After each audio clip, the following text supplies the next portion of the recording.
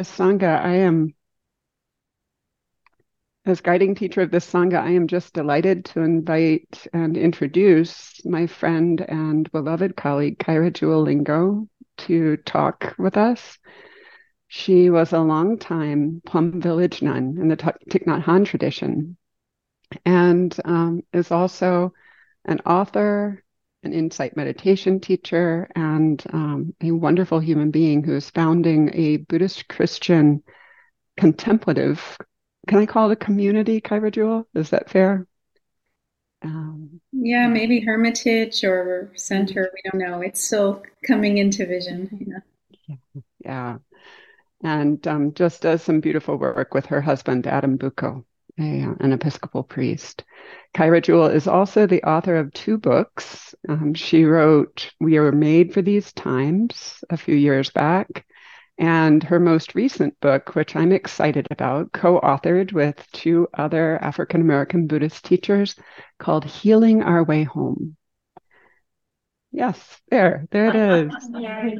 And I have not finished it yet, but I've started it and I'm enjoying it thoroughly. So I'm hoping that your talk will touch on some of the resonances from that journey of yours.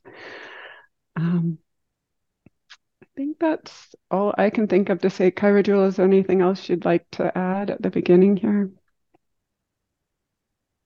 Um, just that I'm calling in from Long Island, the land of the Munsee, Lenape, and Merrick peoples.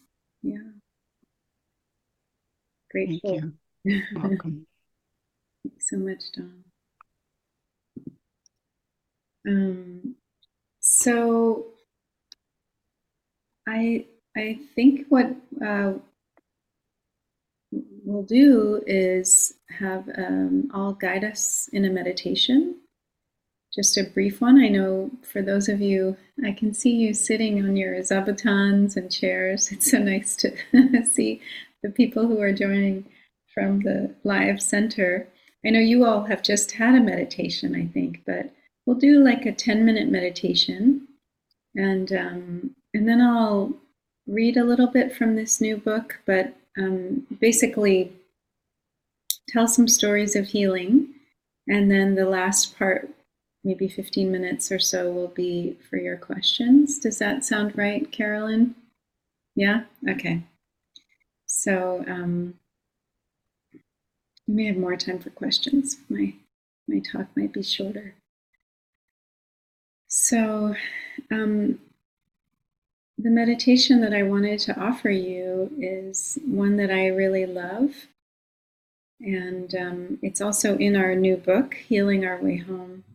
And also, maybe I'll just say from the outset, this is Dawn was so kind to be so encouraging of this. The book came out officially on Tuesday this week, and we couldn't get all three authors together for a date so soon because one of our co-authors is on a retreat.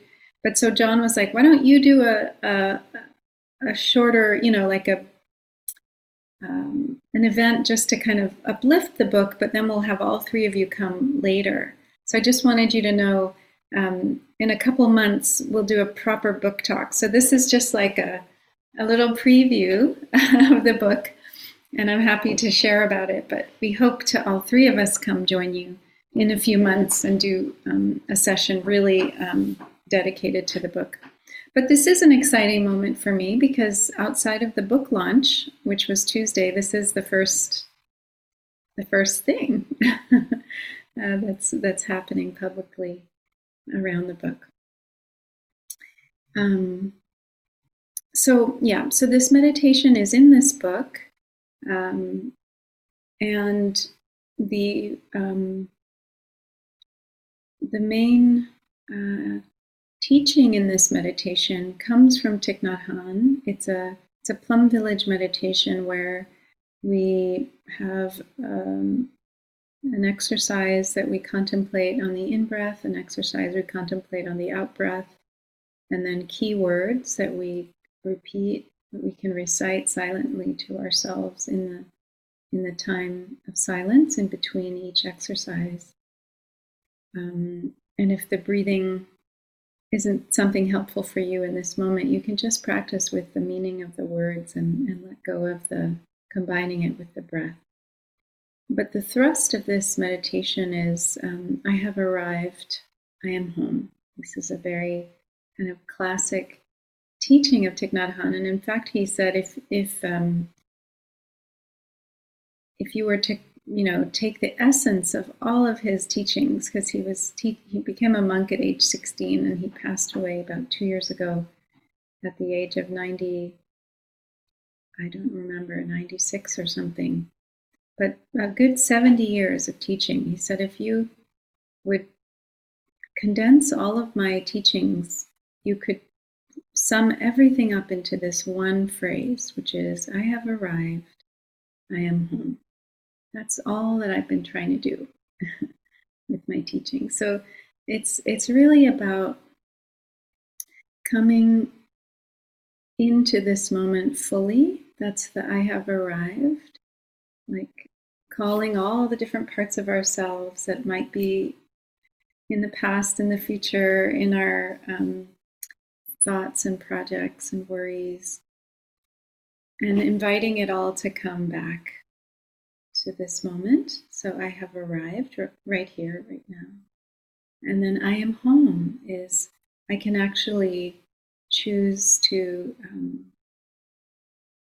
claim this moment as my home, as the place that I really need to be.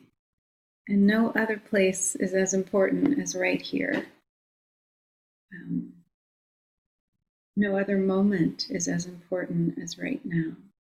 And so I can come home into this moment, into this body, into these emotions, into these thoughts. I can tune in to the frequency of home, which is always there. It's always there, like radio stations are always there, but we just might not be tuning into them, right?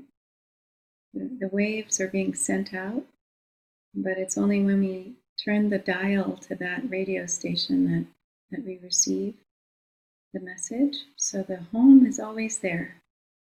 So this meditation is about tuning into that frequency, that we can be home. We can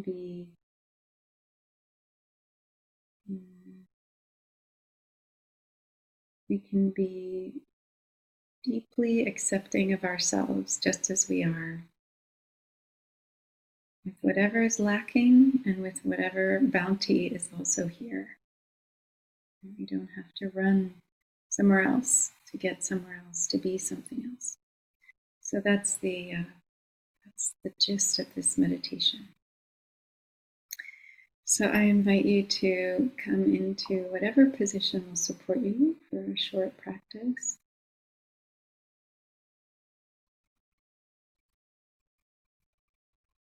Allow your body to settle into as much ease as is possible.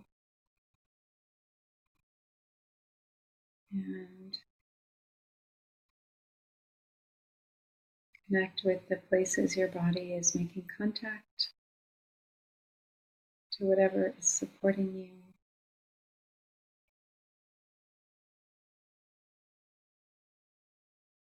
And into those places, especially with the exhale, allow your body to release and let go,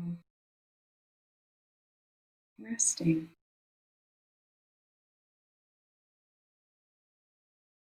Being supported by the earth.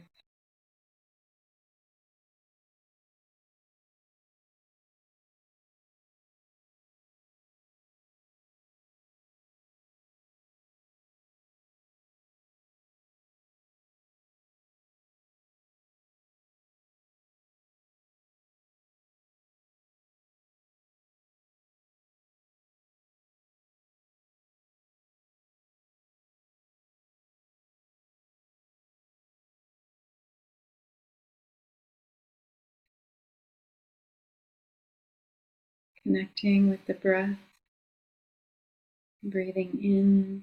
You can know the in-breath is flowing in, and breathing out, knowing, being there with the out-breath flowing out. In, out.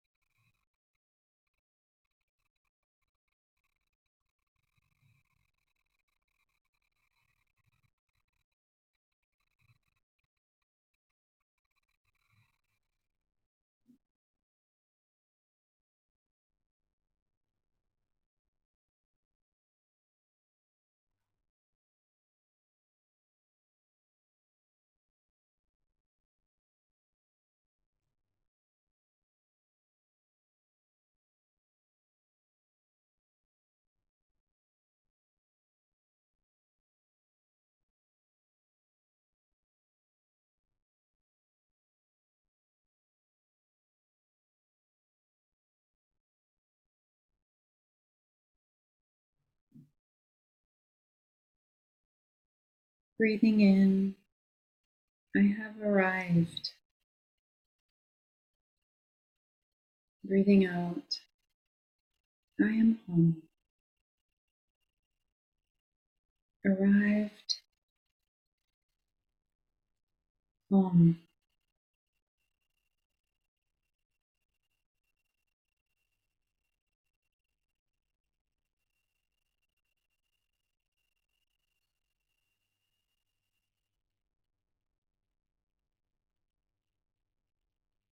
Inviting all the parts of ourselves that may be elsewhere in some other time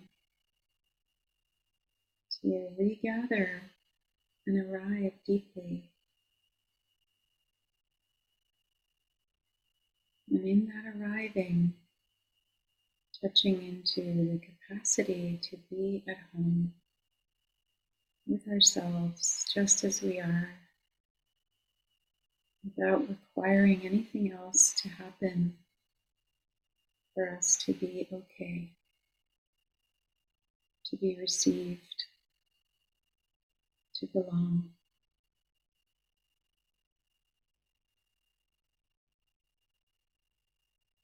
Arrived home.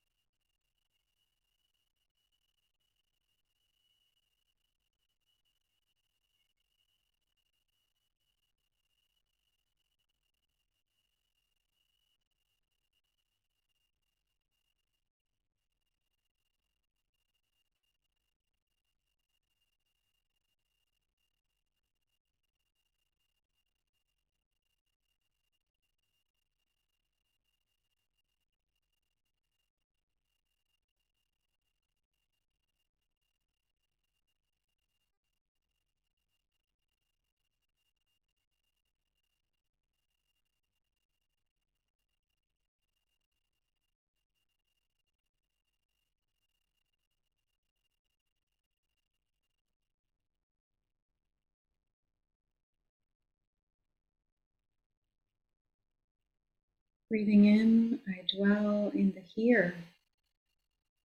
Breathing out, I dwell in the now. Here, now.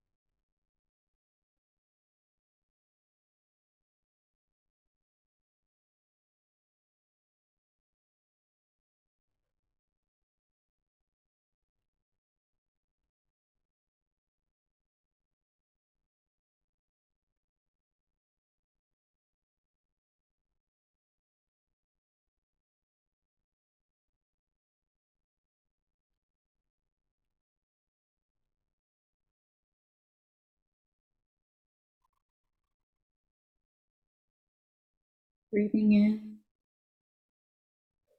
I nourish solidity, stability. Breathing out, I feel free. I allow freedom to arise. I am solid. I am free. Solid, free.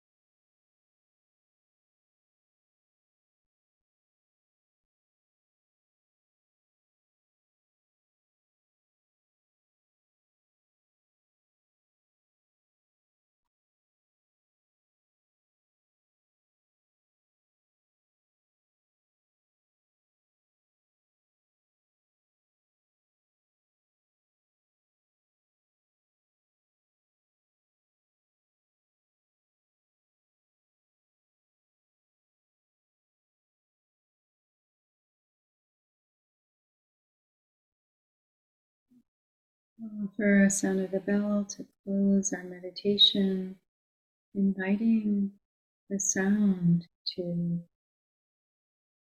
support us in coming home to our true self, arriving deeply into this moment.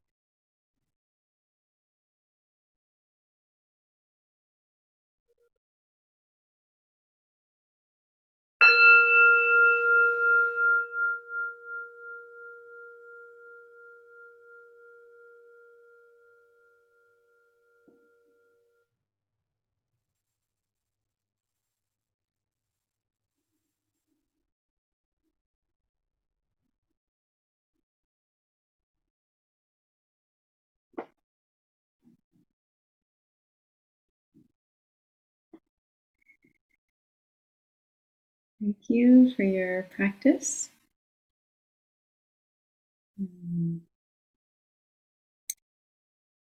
So I'll read a section from the book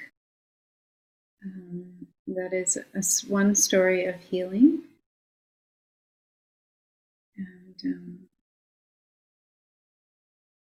And arriving and finding my home inside myself. It's actually from chapter 2, which is about home, place, and belonging. So one of the things I love about this book is it was a book that got talked. It didn't get written. It was conversations between friends that we recorded on Zoom, and then we transcribed the conversation. So I'm speaking in response to Valerie Brown and Maricela Gomez, what they've been sharing earlier in the conversation about what it means to come home, what it means to belong. So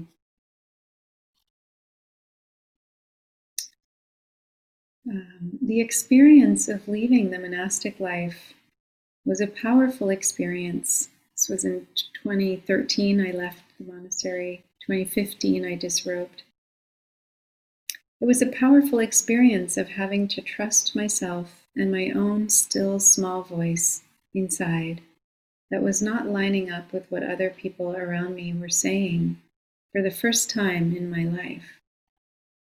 I remember being so afraid to leave and wondering how I could possibly survive. I remember that I felt that the only way I could really truly practice was in the monastery, and that my whole life was going to fall apart if I left. Leaving felt like going into the wilderness. It is also true that I learned a lot about touching my true home inside of me as a nun, especially as I watched Thai, or Thich Nhat Hanh, as the students would call him, as we traveled to so many places and had to show up and offer something meaningful in all of these different contexts and cultures. I had a deepening confidence and trust in myself. I realized that there was this energy that I could call up even in situations where I didn't think it would be possible. For example, when I hadn't gotten any sleep and was jet lagged, and as soon as we landed in Macau, near Hong Kong, I was assigned to lead deep relaxation with Sister Chung Kong, and I was able to do that. I had the energy for things I didn't think I could do. There was this sense of finding a source in myself. The wellspring I was able to draw from is what we call bodhicitta, the wish to serve, the bodhisattva path of being a channel to bring relief and healing to places of distress and suffering. That's what gave me energy I didn't think I had. When I was a nun, that sense of home was so connected to the community, and it had been for my whole life. I was at home in a group of people who were all doing the same thing. That's how I grew up in my family of origin, and my life as a nun was a complete continuation of that. So the understanding of finding home in myself really deepened when I left the monastic community, because it was the first time that I wasn't syncing up with a group of people around me. I had to listen to something that was my truth, that for the first time was not reflected back at me. No one in our community wanted me to leave. I had to go my own way, and there wasn't anything waiting for me on the outside. But I found that when I just took that leap of faith, life met me and I was taken care of. I didn't know what the next step was going to be, but I didn't have to know. I just had to be fully present with that one step. I have arrived. I am home. Excuse me, Kaira Jewel. Yes. I'm hearing that the audio is a little fuzzy. Okay. Let me And put in my headphones. okay, Thank you for telling me. sure. And maybe speak up just a little bit louder. Sure. Thank you. Better? Yeah. You're muted, Carolyn. Is that better online for people? Is that better? Yes, Okay. that's what All I'm right. saying. Thank you. Did you get most of the story? Yes. Okay. Okay. I'll keep going.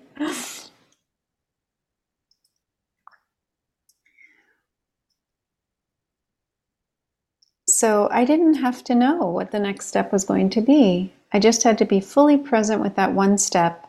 And then as I took the next step, the next thing was revealed and I was cared for and I had what I needed. That was when I really understood the lines from the song, "Here is the Pure Land," which say, "The Sangha body is everywhere. My true home is right here."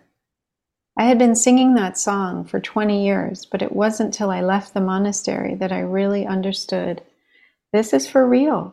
The Sangha body is everywhere. My true home is right here.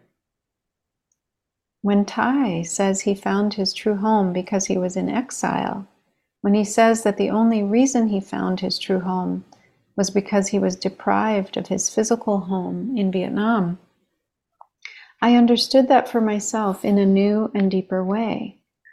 So this experience of choosing to go into the wilderness, to exile myself, was this opportunity to know that I was going to be taken care of. And whatever that meant, I knew that I didn't have to worry.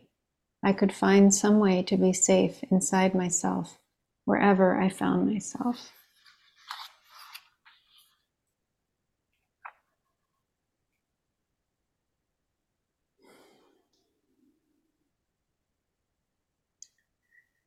So that's one of my stories of healing. And I'd love to share another from a time when I was a nun. This is not in the book. It's in another book.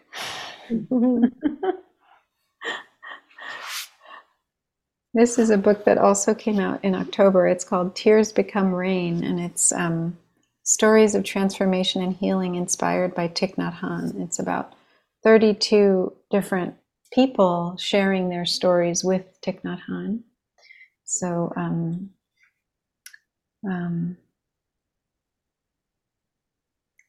I think I'll read it also. I hope it's not too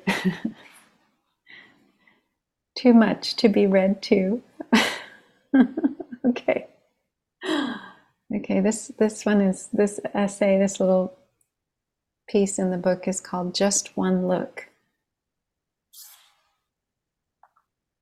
In 2003, I traveled with Thich Nhat Hanh and several hundred monastic and lay students to China to offer retreats, public talks, and days of mindfulness in different parts of the country. At that time, I was a nun in Thai's community. Like all teaching tours with him, this one was more like a pilgrimage. Many inner and outer blessings and challenges called forth the best in us, while helping us to compassionately recognize and befriend the worst in us. At some point on the trip, I started feeling very bad about myself. For several days, I experienced gnawing self-doubt, fueled by self-judgment and aversion to who I felt I was and what was going on inside me. The kind of self-absorbed thinking that narrows your mind and cuts you off from others. Heavy emotions so consuming and persuasive you cannot connect with or be open to other realities. Anybody experience that? Okay, thank you. Not alone. That morning we were en route from one city to another, and I remember boarding the bus full of misery, feeling utterly dejected and desperate.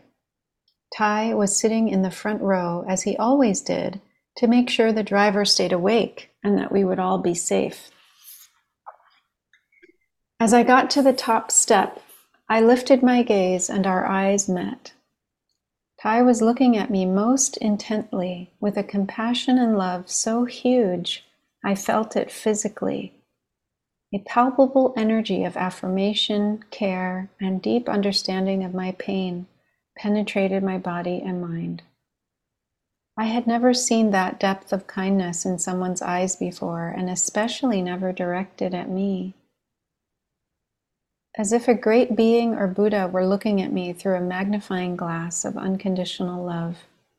The look was so focused that it burned away attachment to my story and removed the deluded tendrils and seductive hooks, keeping me bound up in the little picture, the small self. It was a moment of grace, and it took my breath away. Though I had to continue moving past Thai to take my seat, inside I had stopped completely. I was changed. Thai's brief look opened up a moment of timelessness in the midst of the pressures of worldly time, and it created a moment of well-being and wholeness in the midst of intense suffering and brokenness. Thai's look taught me that awakening is possible in every moment, even if it is a tiny waking up to the reality of this moment, where innate goodness and worthiness can always be affirmed. His look kindled a deep desire to be able to look at other people in that way myself, with boundless compassion and love that can wordlessly relieve suffering and inspire great confidence and joy. I think back to the many things Thai might have been preoccupied with in that moment, for the trips to China were especially challenging ones.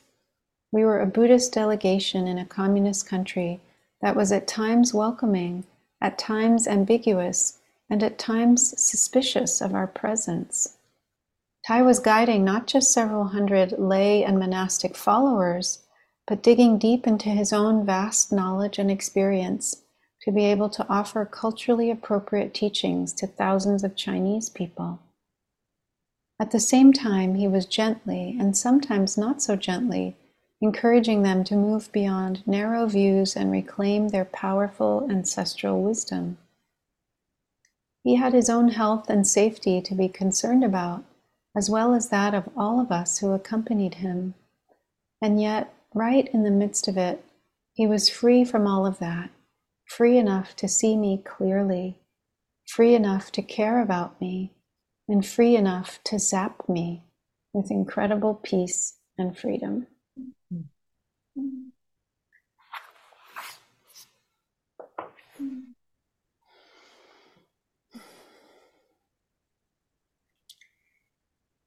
And I'll share one more story, and then I'll open it up to you. So this one was from a time when I was a novice, and I had just recently ordained in France, in Plum Village, southwest France, and there was an older sister who had had a lot of suffering, and it came out in her speech. And I was struggling with how to, to know how to practice with that and suffering. And I had the chance to be Thai's attendant with another sister. This would happen on a regular basis. We'd have a rotation of the novices would get to take care of Thai when he came to our hamlet for the day. So I would serve him tea. We would prepare his Dharma seat and bring guests in to see him. Anyway, after lunch, we were having a quiet moment, and Thai was resting. He loved to rest in a hammock in his room in our hamlet. So he was resting on the hammock, and he turned to me and he said,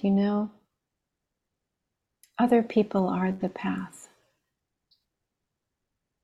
And it was this very simple, he didn't elaborate on it, but I knew exactly what he was saying to me about this difficult situation I was having with this sister. And I really took that in. It's like when we have difficulties with people,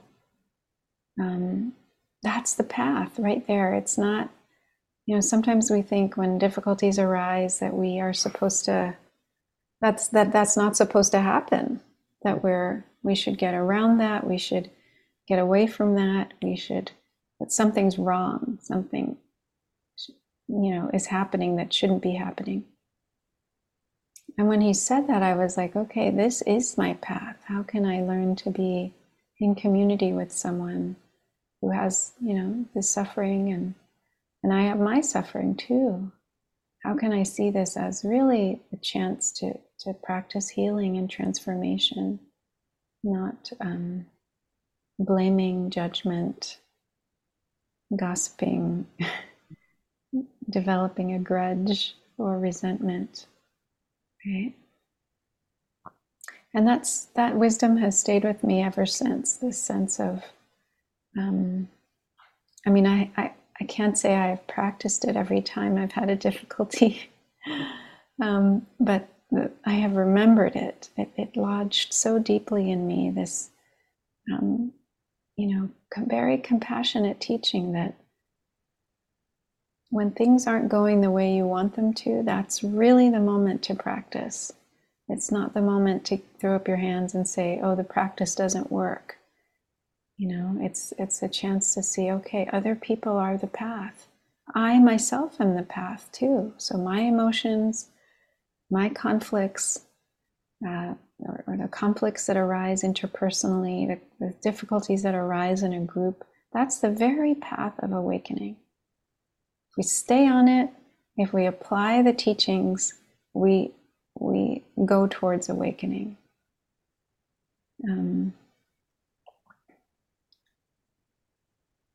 And when I think about what's happening in our world, all the ways that our society and climate and biosphere and so many species are breaking down, I think of it in that sense too. It's like, well, other species, other people, other cultures, wars, conflicts are the path. This moment, whatever is happening, that's the path. Climate crisis, that's the path. How do we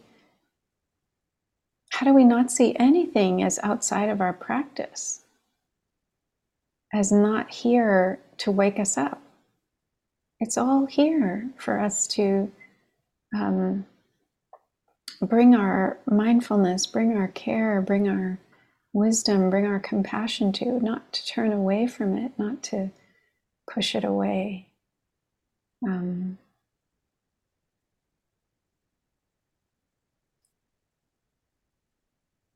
So, and other people are the path, other beings are the path is also true when there's beauty and there's joy and there's connection and love. It's not just when things are difficult.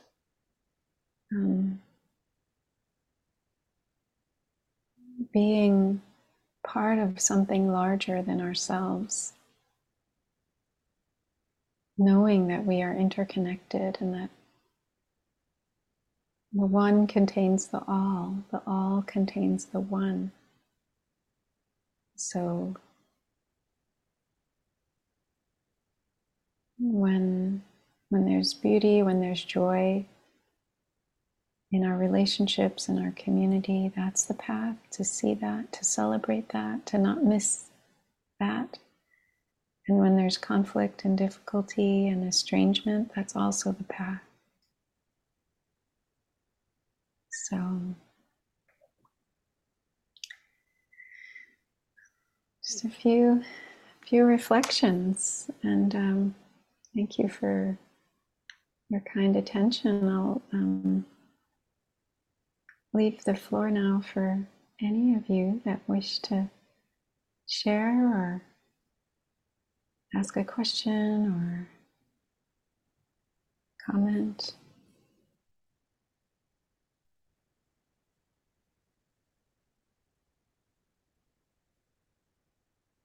And we are still recording. Do you want to continue to record, or how do you feel about that? I'm not sure what's going to happen with the recording. Is it just for this group of people or for public? Audio Dharma, it'll go up. Oh, I would say we could stop the recording, then people can feel at ease to, Okay. that it will be confidential. Yeah. Thank you for listening. To learn how you can support the teachers and Dharma Seed, please visit dharmaseed.org/donate.